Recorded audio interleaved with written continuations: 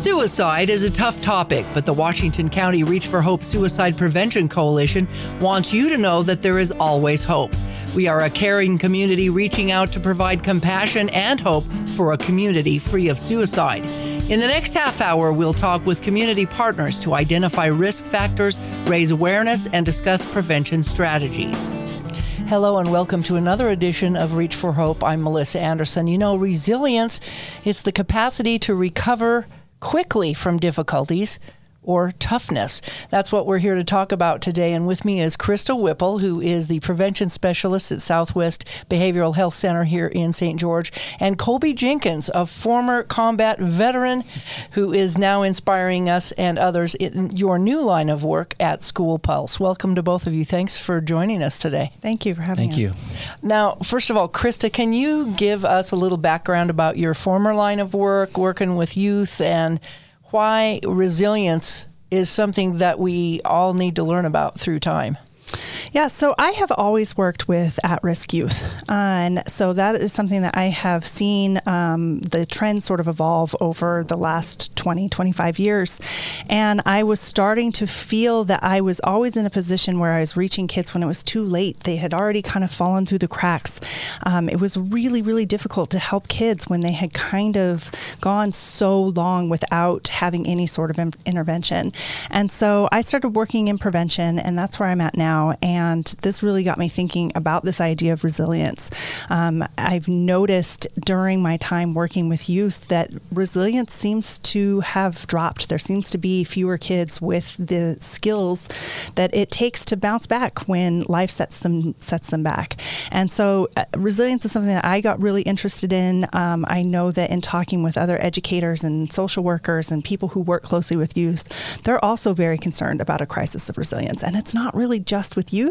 It's sort of a running theme within our culture, and it seems to be a really, really important thing that we need to address, because we need to get back to being problem solvers. And so that's how I got interested in resilience, is really through my work with youth, but how we can kind of use these ideas of resilience and bouncing back to improve our community. Yeah, it's kind of like coping skills of learning how to get through a problem, work through it, and then get to the other side. Now, Colby, your experiences might be a little different from a different perspective. You're a Green Beret combat veteran, and you have had challenges in the past with resilience, I'm sure, out in the field, and I can't even imagine, actually. Give us a taste of what you've managed to overcome when it comes to maybe losses of comrades or keeping a level head out there in the middle of war. Yeah, thank you. First, thanks for having me, and thank you, Krista. It's a pleasure to get to know you more. Certainly, as a soldier, as a father, as an everyday citizen, there are different battles of resilience that happen. From my experience in combat in Afghanistan, operations in the jungles of Colombia, trying to rescue hostages, doing interdiction missions in Paraguay, South America, there are different levels of stress. And that stress produces trauma that is certainly life-altering. And as a soldier, coming back from those events, I've learned initially that there aren't a lot of resources out there. There weren't back in the my prime combat days, if you will. And I've learned that the Army and the military in general, we do a great job at preparing our soldiers physically.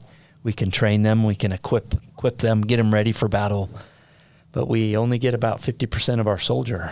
We're good at physical fitness, but we're not so good at mental fitness. So that 50% of the soldier that we're neglecting to train and prepare and arm with mental resiliency, we're actually only getting half of the soldier when we deploy. And so what the Army has really shifted to that reality that, hey, we've got to spend equal amount of time on mental fitness as we do as physical fitness. We're good at counting push-ups and sit-ups and how fast you can run, but how do we train mental fitness? How do we make ourselves strong in that regard? So just having that reality and then overcoming my own trials and traumas through combat has been eye-opening for me. So I'm grateful to see how the military now has definitely shifted to that reality that we have to address mental fitness. just as much as we do physical fitness. And address it when you come back home, because that's where the PTSD sets in, and how to handle this and get resiliency when you come back. Now, Krista, you've organized an upcoming resilience symposium, first time ever here in St. George, of which, Colby, you're going to be a speaker at, and I can't wait to come hear more about what you're going to be talking about here. Tell us about this resiliency conference and what it's all about, why, who it's for. Right. So the symposium is going to be at the Eccles Auditorium on the Dixie State University campus on April 26th from 6 to 9 p.m. And the reason why I had the idea to organize this symposium is because I was thinking, as I said, a lot about resilience, both in my work as a prevention specialist and how can we communicate these values of resilience and teach the coping skills to youth, but also as a parent. I was seeing my son struggle with anxiety, and that was really unfamiliar to me. I consider myself to be a resilient person. That's a really important core value. It's a story I like to tell myself about myself, that you can't knock me down because I always get back up. And that's really important to me, but I was struggling with how do I teach that to my kid? And so I was really thinking about that. I was like, how did I get this way, right? Did someone teach this to me? Was I born with it? I have a brother who's the opposite. He struggles with resilience. He really struggles to get back up, and we were raised the same way in the same household, and why do I have this ability to bounce back whereas he doesn't? And it was concerning to me of how do I teach this skill to my kids? Yeah. And so I thought, well, what I do when I don't know the answer to something is I turn to a book or I turn to people that I trust. And so I wanted to turn to people in the community to start having this conversation about what is it about resilience in general, but what is it about resilience that is going to impact our community specifically, that's going to get at our sort of cultural norms and unique challenges that we have here, and what can we do to increase resilience in our community, in our youth, and in our citizens. And so I organized the symposium, and I invited a diverse group of speakers to come. I wanted to look at resilience from every possible angle. What does resilience look like if you're a teenager? What does it look like if you're a parent? What does it look like if you're an educator or a researcher or a combat veteran? And so I wanted to get as many different voices at the table as possible. Let's look at resilience. Let's turn it around like a Rubik's Cube that we're trying to figure out, right? And look at it from every possible angle and see what bubbles up to the top, okay? Can resilience be taught? Or does it just have to be earned? And if it has to be earned, how do we ethically put kids in situations where they can earn it, right? You can't knock a kid down on purpose, right? And so what do we do? And So I'm very excited to hear what all of our speakers have to bring to the table. Our keynote speaker is Lenore Skenazy. That name may be hopefully familiar to some people. She's an author of a best-selling book called Free Range Kids. She also started a movement called Free Range Kids, which actually grew into an organization called Let Grow, founded by some of my heroes.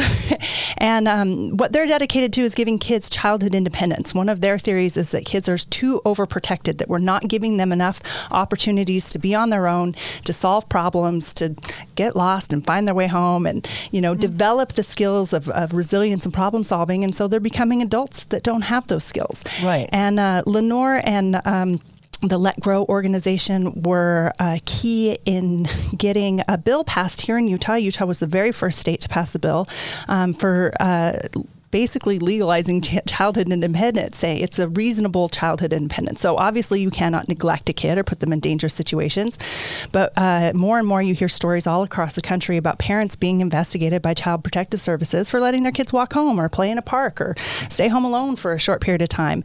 And that definitely doesn't go along with the cultural ethos here in Utah. And so Utah was the first bill to pass, the first state to pass a bill saying that you cannot investigate parents for giving their kids reasonable independence. Mm-hmm. And so we're a leader in the nation here, and several states now have followed suit and passed similar bills. And so she's coming to talk about childhood independence and why that's such a key time in developing resilience. Yeah, that's awesome. And if you can't make a mistake, how are you going to learn from it? That's the way I look at it. Yeah, exactly. And we're going to talk a little bit more about the other speakers here in a minute. But Colby, you're no stranger to public speaking. I've heard you speak before here at the DSU campus. Tell us a little bit more about your experiences in the past and give us some background on what else you've done. Okay, yeah. So I'm a Utah native from Roosevelt, Utah, and after high school I went to West Point that launched me into a military career, first in the infantry, then the Rangers, and then the Army Special Forces as a Green Beret, where I remain. I've been in the Army for 23 years and counting now. I'm a colonel in the reserves, no longer active duty, but in the reserves and serving, assigned to the Special Operations Command for the Pacific Theater. So I'm still active, but in a reserve capacity. And those service opportunities have brought me through many crossroads, if you will. The military's sent me to combat. I've done combat, if you will, in Washington, D.C. on Capitol Hill, been a Green Beret liaison there where I had the opportunity to interact with senators and congressmen and travel the world with them, showing them what it is our special operators do and need, being their liaison. And then from the Pentagon, I went to Google headquarters where I worked for 4 years in people operations, privacy policy, but most recently came back here. We wanted to get back to Utah. My wife and I are Utah natives, and brought us back here. I worked at the Innovation Plaza here on campus, and as the director there, and then just 2 weeks ago, I joined School Pulse as the CEO, and all of these different touch points for me have connected dots that I feel have brought me to this point, that have really informed the work that I have the privilege of being involved in right now with School Pulse. So what is School Pulse? Tell us a little bit about how this kind of crosses over into what we're talking about with resiliency. Yeah, because really at the end of the day, I think resiliency begins with those human connections where people feel validated, heard, supported, understood. And that's what School Pulse, that's at the core of our mission, is to connect with every student.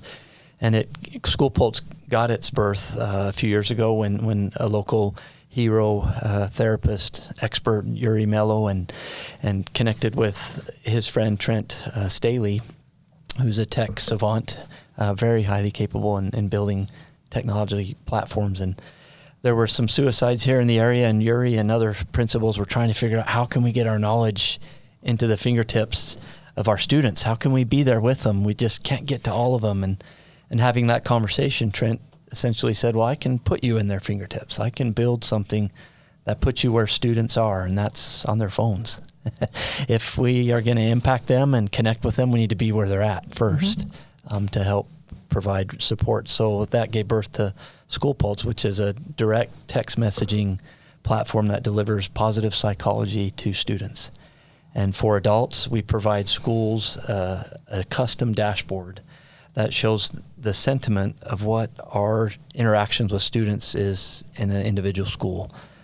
So we proactively text students. They respond to us anonymously, and build those connective tissues where they can essentially unload and be heard and connected. And then our therapists and our professionals help steer those students, those youth, to human connection, to trusted adults. But first we hear them. We validate their concerns, what they're sharing, whether it's, hey, I got a new puppy, or I think I might be pregnant. What do I do? Yeah, listening is very important. Yeah, and so we help do that, and we provide our educators, our administrators with actionable intelligence, which as a military guy, for me, you can't get better than that. When you have actionable intelligence that enables you to act proactively instead of reactively, then that's priceless. So we'll give educators, hey, here's what's trending in your school. Here's what we're seeing.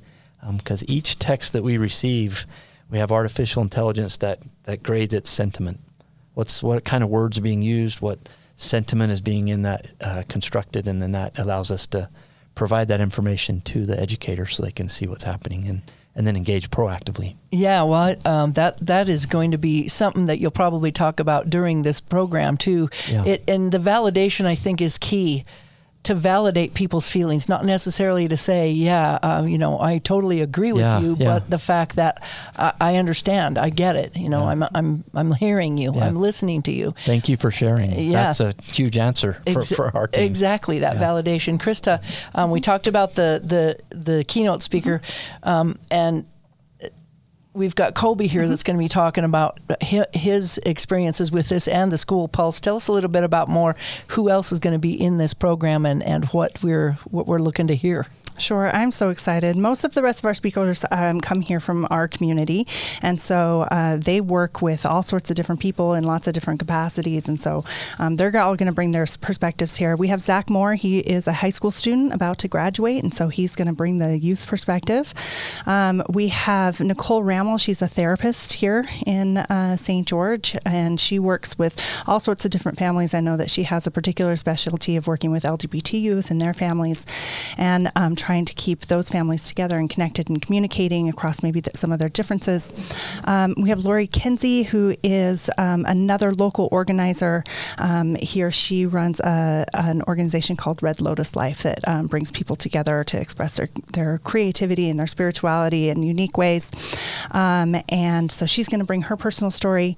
Stephen Gubler is a student here at DSU, and he is going to be sharing some research that he is doing on college students and suicidality. And then we have Sam Latouille, who is going to be talking about resilience and some of his work in building resilience through music. Yeah, it sounds like you've got a wide. Now, this is a 3-hour special. From when to when 6 and where? to at? 9 p.m. at the Eccles Auditorium here at the DSU campus, and that is on April 26th. Okay, I'm looking forward to this. Now, Colby, what would you like to share with those people out there that may be having a lot of struggles right now in their life, and what kind of advice could you give or confirmation that they can bounce back from this? Yeah, I think at the end of the day, if everyone realizes that they matter, that I have individual worth, no matter what may be happening in my life or what I may be hearing, I still have worth. And then having that connection with just one other person that can validate that is tremendous and enables that bounce back that Krista was talking to. We all get knocked down, but how do we bounce back? And if we can remember that we are worth something, we're worth bouncing back, then that could just give us that oomph to get back up. And when I speak at the symposium, I'll share a story from when I was with my Special Forces A team, and we were shot down in a helicopter as we were inbound to a Taliban target, and the chaos that ensued, how we did not plan to get shot down that day, and how just everything went upside down, and how did we survive? How am I here today? What happened on the ground that day amongst my teammates that enabled our survival instead of just total annihilation, and a lot of it dealt with those human connections. We trusted each other, we communicated, we executed basic fundamentals that we'd practiced and trained on, and all of those can be transferable to our mental fitness as well.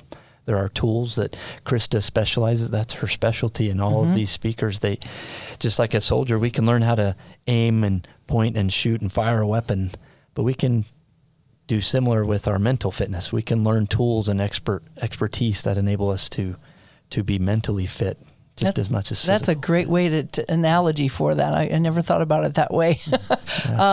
Krista, then who is sponsoring this? I mean, what kinds of things then does Southwest at your job, prevention, help to get this ball rolling and this resilience idea? You know, it's been around for years, but we really haven't practiced it much out there. So yeah, I work at Southwest Behavioral Health. We're the Medicaid provider for mental health services here in Washington County, and our co-sponsoring organizations for the symposium is the Washington County Prevention Coalition, which I am the coordinator of. So we're a group of adults that works on education and implementing evidence-based programs to help kids make good choices, especially when it comes to substances and mental health and that sort of thing. Reach for Hope, which, as we all know, is the Suicide Prevention Coalition. And then here at DSU, our co-sponsor is the Booth Wellness Center. So a lot of really interested parties in making sure that our community and youth have a lot of mental health resources. That's great. It sounds like a big teamwork, which is what Colby was talking about when he was out in the field. I could just visualize that teamwork to make sure that you don't leave anybody behind. You got to work together in order to build that resiliency. And if you feel left out or alone, you're not going to get there. So we all need to help each other in this. Colby, how would you describe getting those skills of resiliency? Awareness is one. I think being aware that whatever feelings I'm experiencing are real, that whether they're physiological, something that's tangible. I'm like maybe I'm losing eyesight or some trauma, some physical or just something in my head, a mental reaction. Maintaining that awareness then allows you to take proactive steps. Well, okay, so this is happening. I'm feeling this. It's real. Now, how can I go about mitigating the feelings I'm having? What type of I don't know the correct terminology, but what type of strategies can I employ to help me get out of the feeling I'm having right now, or to recognize the triggers that may set off these feelings, being more aware of those, and if they do happen, then how can I take proactive measures to deal with it? And sometimes it's just a simple matter of pausing, taking a deep breath. Yeah. And letting it back out. Yes, yeah. Or going and hiding in a closet for an hour. I don't know. I'm just making that up. But Krista, we talked a little bit about the keynote speaker, Lenore. She's going to be there. Tell us the time frame between 6 and 9 and the time frames and why this is worth people going and seeing. This is an event we've never seen before, but it's really important for people to learn these skills of all ages. Yeah, so I think that everybody that I've spoken to about the symposium is really excited about the idea because resilience seems to be a topic that is on everybody's mind right now. I think that, we've just come out of the pandemic and we've all taken a beating. Our resilience has all been tested. And so we're seeing it in our kids and we're feeling it in ourselves and we're worried. And we're worried about, as a community, as a nation, are we problem solvers anymore? Because we all kind of just want to crawl in bed, Right. It can be really hard. Sometimes getting out of bed is our big success for the day. And so it is a 3-hour program, but I think that there is, because we wanted to look at this from as many points of view as possible, everybody is going to have something different to say. And so I think that it's going to be a really engaging conversation. We do have some of our speakers will be speaking for just a brief amount of time, kind of throwing their thoughts out on the table. We have our featured speakers who will be delving in a little bit deeper to their personal stories and ideas, and our keynote speaker will take the last hour. There will also be about 15 or 20 minutes at the end that will open it up to the audience to ask questions, either of any of our speakers or just share their own thoughts about resilience, share their stories, share their opinions about where we need to go next. Yeah, what do you hope that the audience then gets out of this? So what I'm hoping will shake out to the top is something actionable, like you said. I want to know, what do we do, right? I said I started this because I had a question, both as an educator and as a parent, of what do we do with our youth now that we're facing this crisis of resilience? How can I, as a parent, parent more effectively so that my kids grow up with the coping skills that they're going to need in a world that I have no idea how to prepare them for, right? I don't know what should I prepare them for college or to compete with robots for jobs, or do I teach them to hunt and purify water because it's all going to fall apart? I don't know what's coming. But they're going to need resilience skills because they don't know what's coming either, right? And so that's what I'm kind of hoping shakes up to the top is what do we do as parents and educators to create a more resilient people? And you got to have that grit, I think. And I've heard that word said over and over again, which kind of gives you that stamina and that power and that hope in yourself to be able to say, I can do this. Yeah. No matter what comes, I can get back up. Like you said, you fall down, you get back up. Yeah. And Colby, I'm sure that you've had to get back up many times. But what do you grasp for inside that brings you back up? I think I look outward. I look for mentors, positive examples who've gotten up before me, and I try to learn from their examples. My grandfather is one. My grandpa Labrum, he taught me that if I feel like I want to quit, then just quit tomorrow. If you're in that moment of wanting to quit, then just find one more goal to get to, whether it's just get to dinner tonight. And then think about quitting. And just like our Reach for Hope, tomorrow's another day. So don't give up. Yeah. Keep on going. Yeah. Move or die. One of the two. I mean, that's a terrible thing to say, but you got to keep moving. You got to keep it in your mind that you're going to make it. Yeah. Real briefly, then, Lenore is is our keynote speaker. But after this event, I understand that there's an event here at DSU. Tell me a little bit about that. Yeah. So there's a concert with a cover band called Black Sabbatical, and so all of our symposium attendees will also be invited, if they choose to do so, to attend the concert as well. So So you can come and for the academic stimulation, and then go let off some steam at a fun concert. So that sounds like a lot of fun. Yeah, it'll be a good night. Any last thoughts, Colby, about why you think this is a great thing for people to come and listen to? Yeah, we were just mentioning a stat I heard last week that the leading cause of death here in Utah among kids 10 to 17 is suicide. And so thank goodness for people like Krista and Melissa and the Reach for Hope Coalition who are taking that on head on and teaching us tools and ways that we can arm not only ourselves but those that we love and serve with. All right, yes, and I'd like to thank you both for all that you're doing in our community to keep us going with the School Pulse and the prevention efforts at Southwest, and we hope that everybody will join for this. Again, the date is April 26th from 6 to 9 p.m. at the Eccles Auditorium. And that's right here on the DSU campus. That's right. Okay, thanks for watching. We hope you have a great day. Thank you. Thank you. Thanks.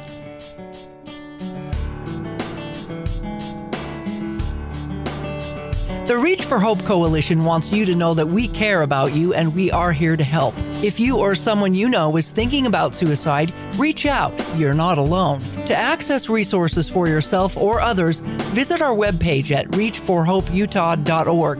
That's reach4hopeutah.org. If you are experiencing a crisis, please call the Suicide Prevention Lifeline at 1-800-273-TALK because you matter and there is always hope. This has been a production from A Podcast Studio.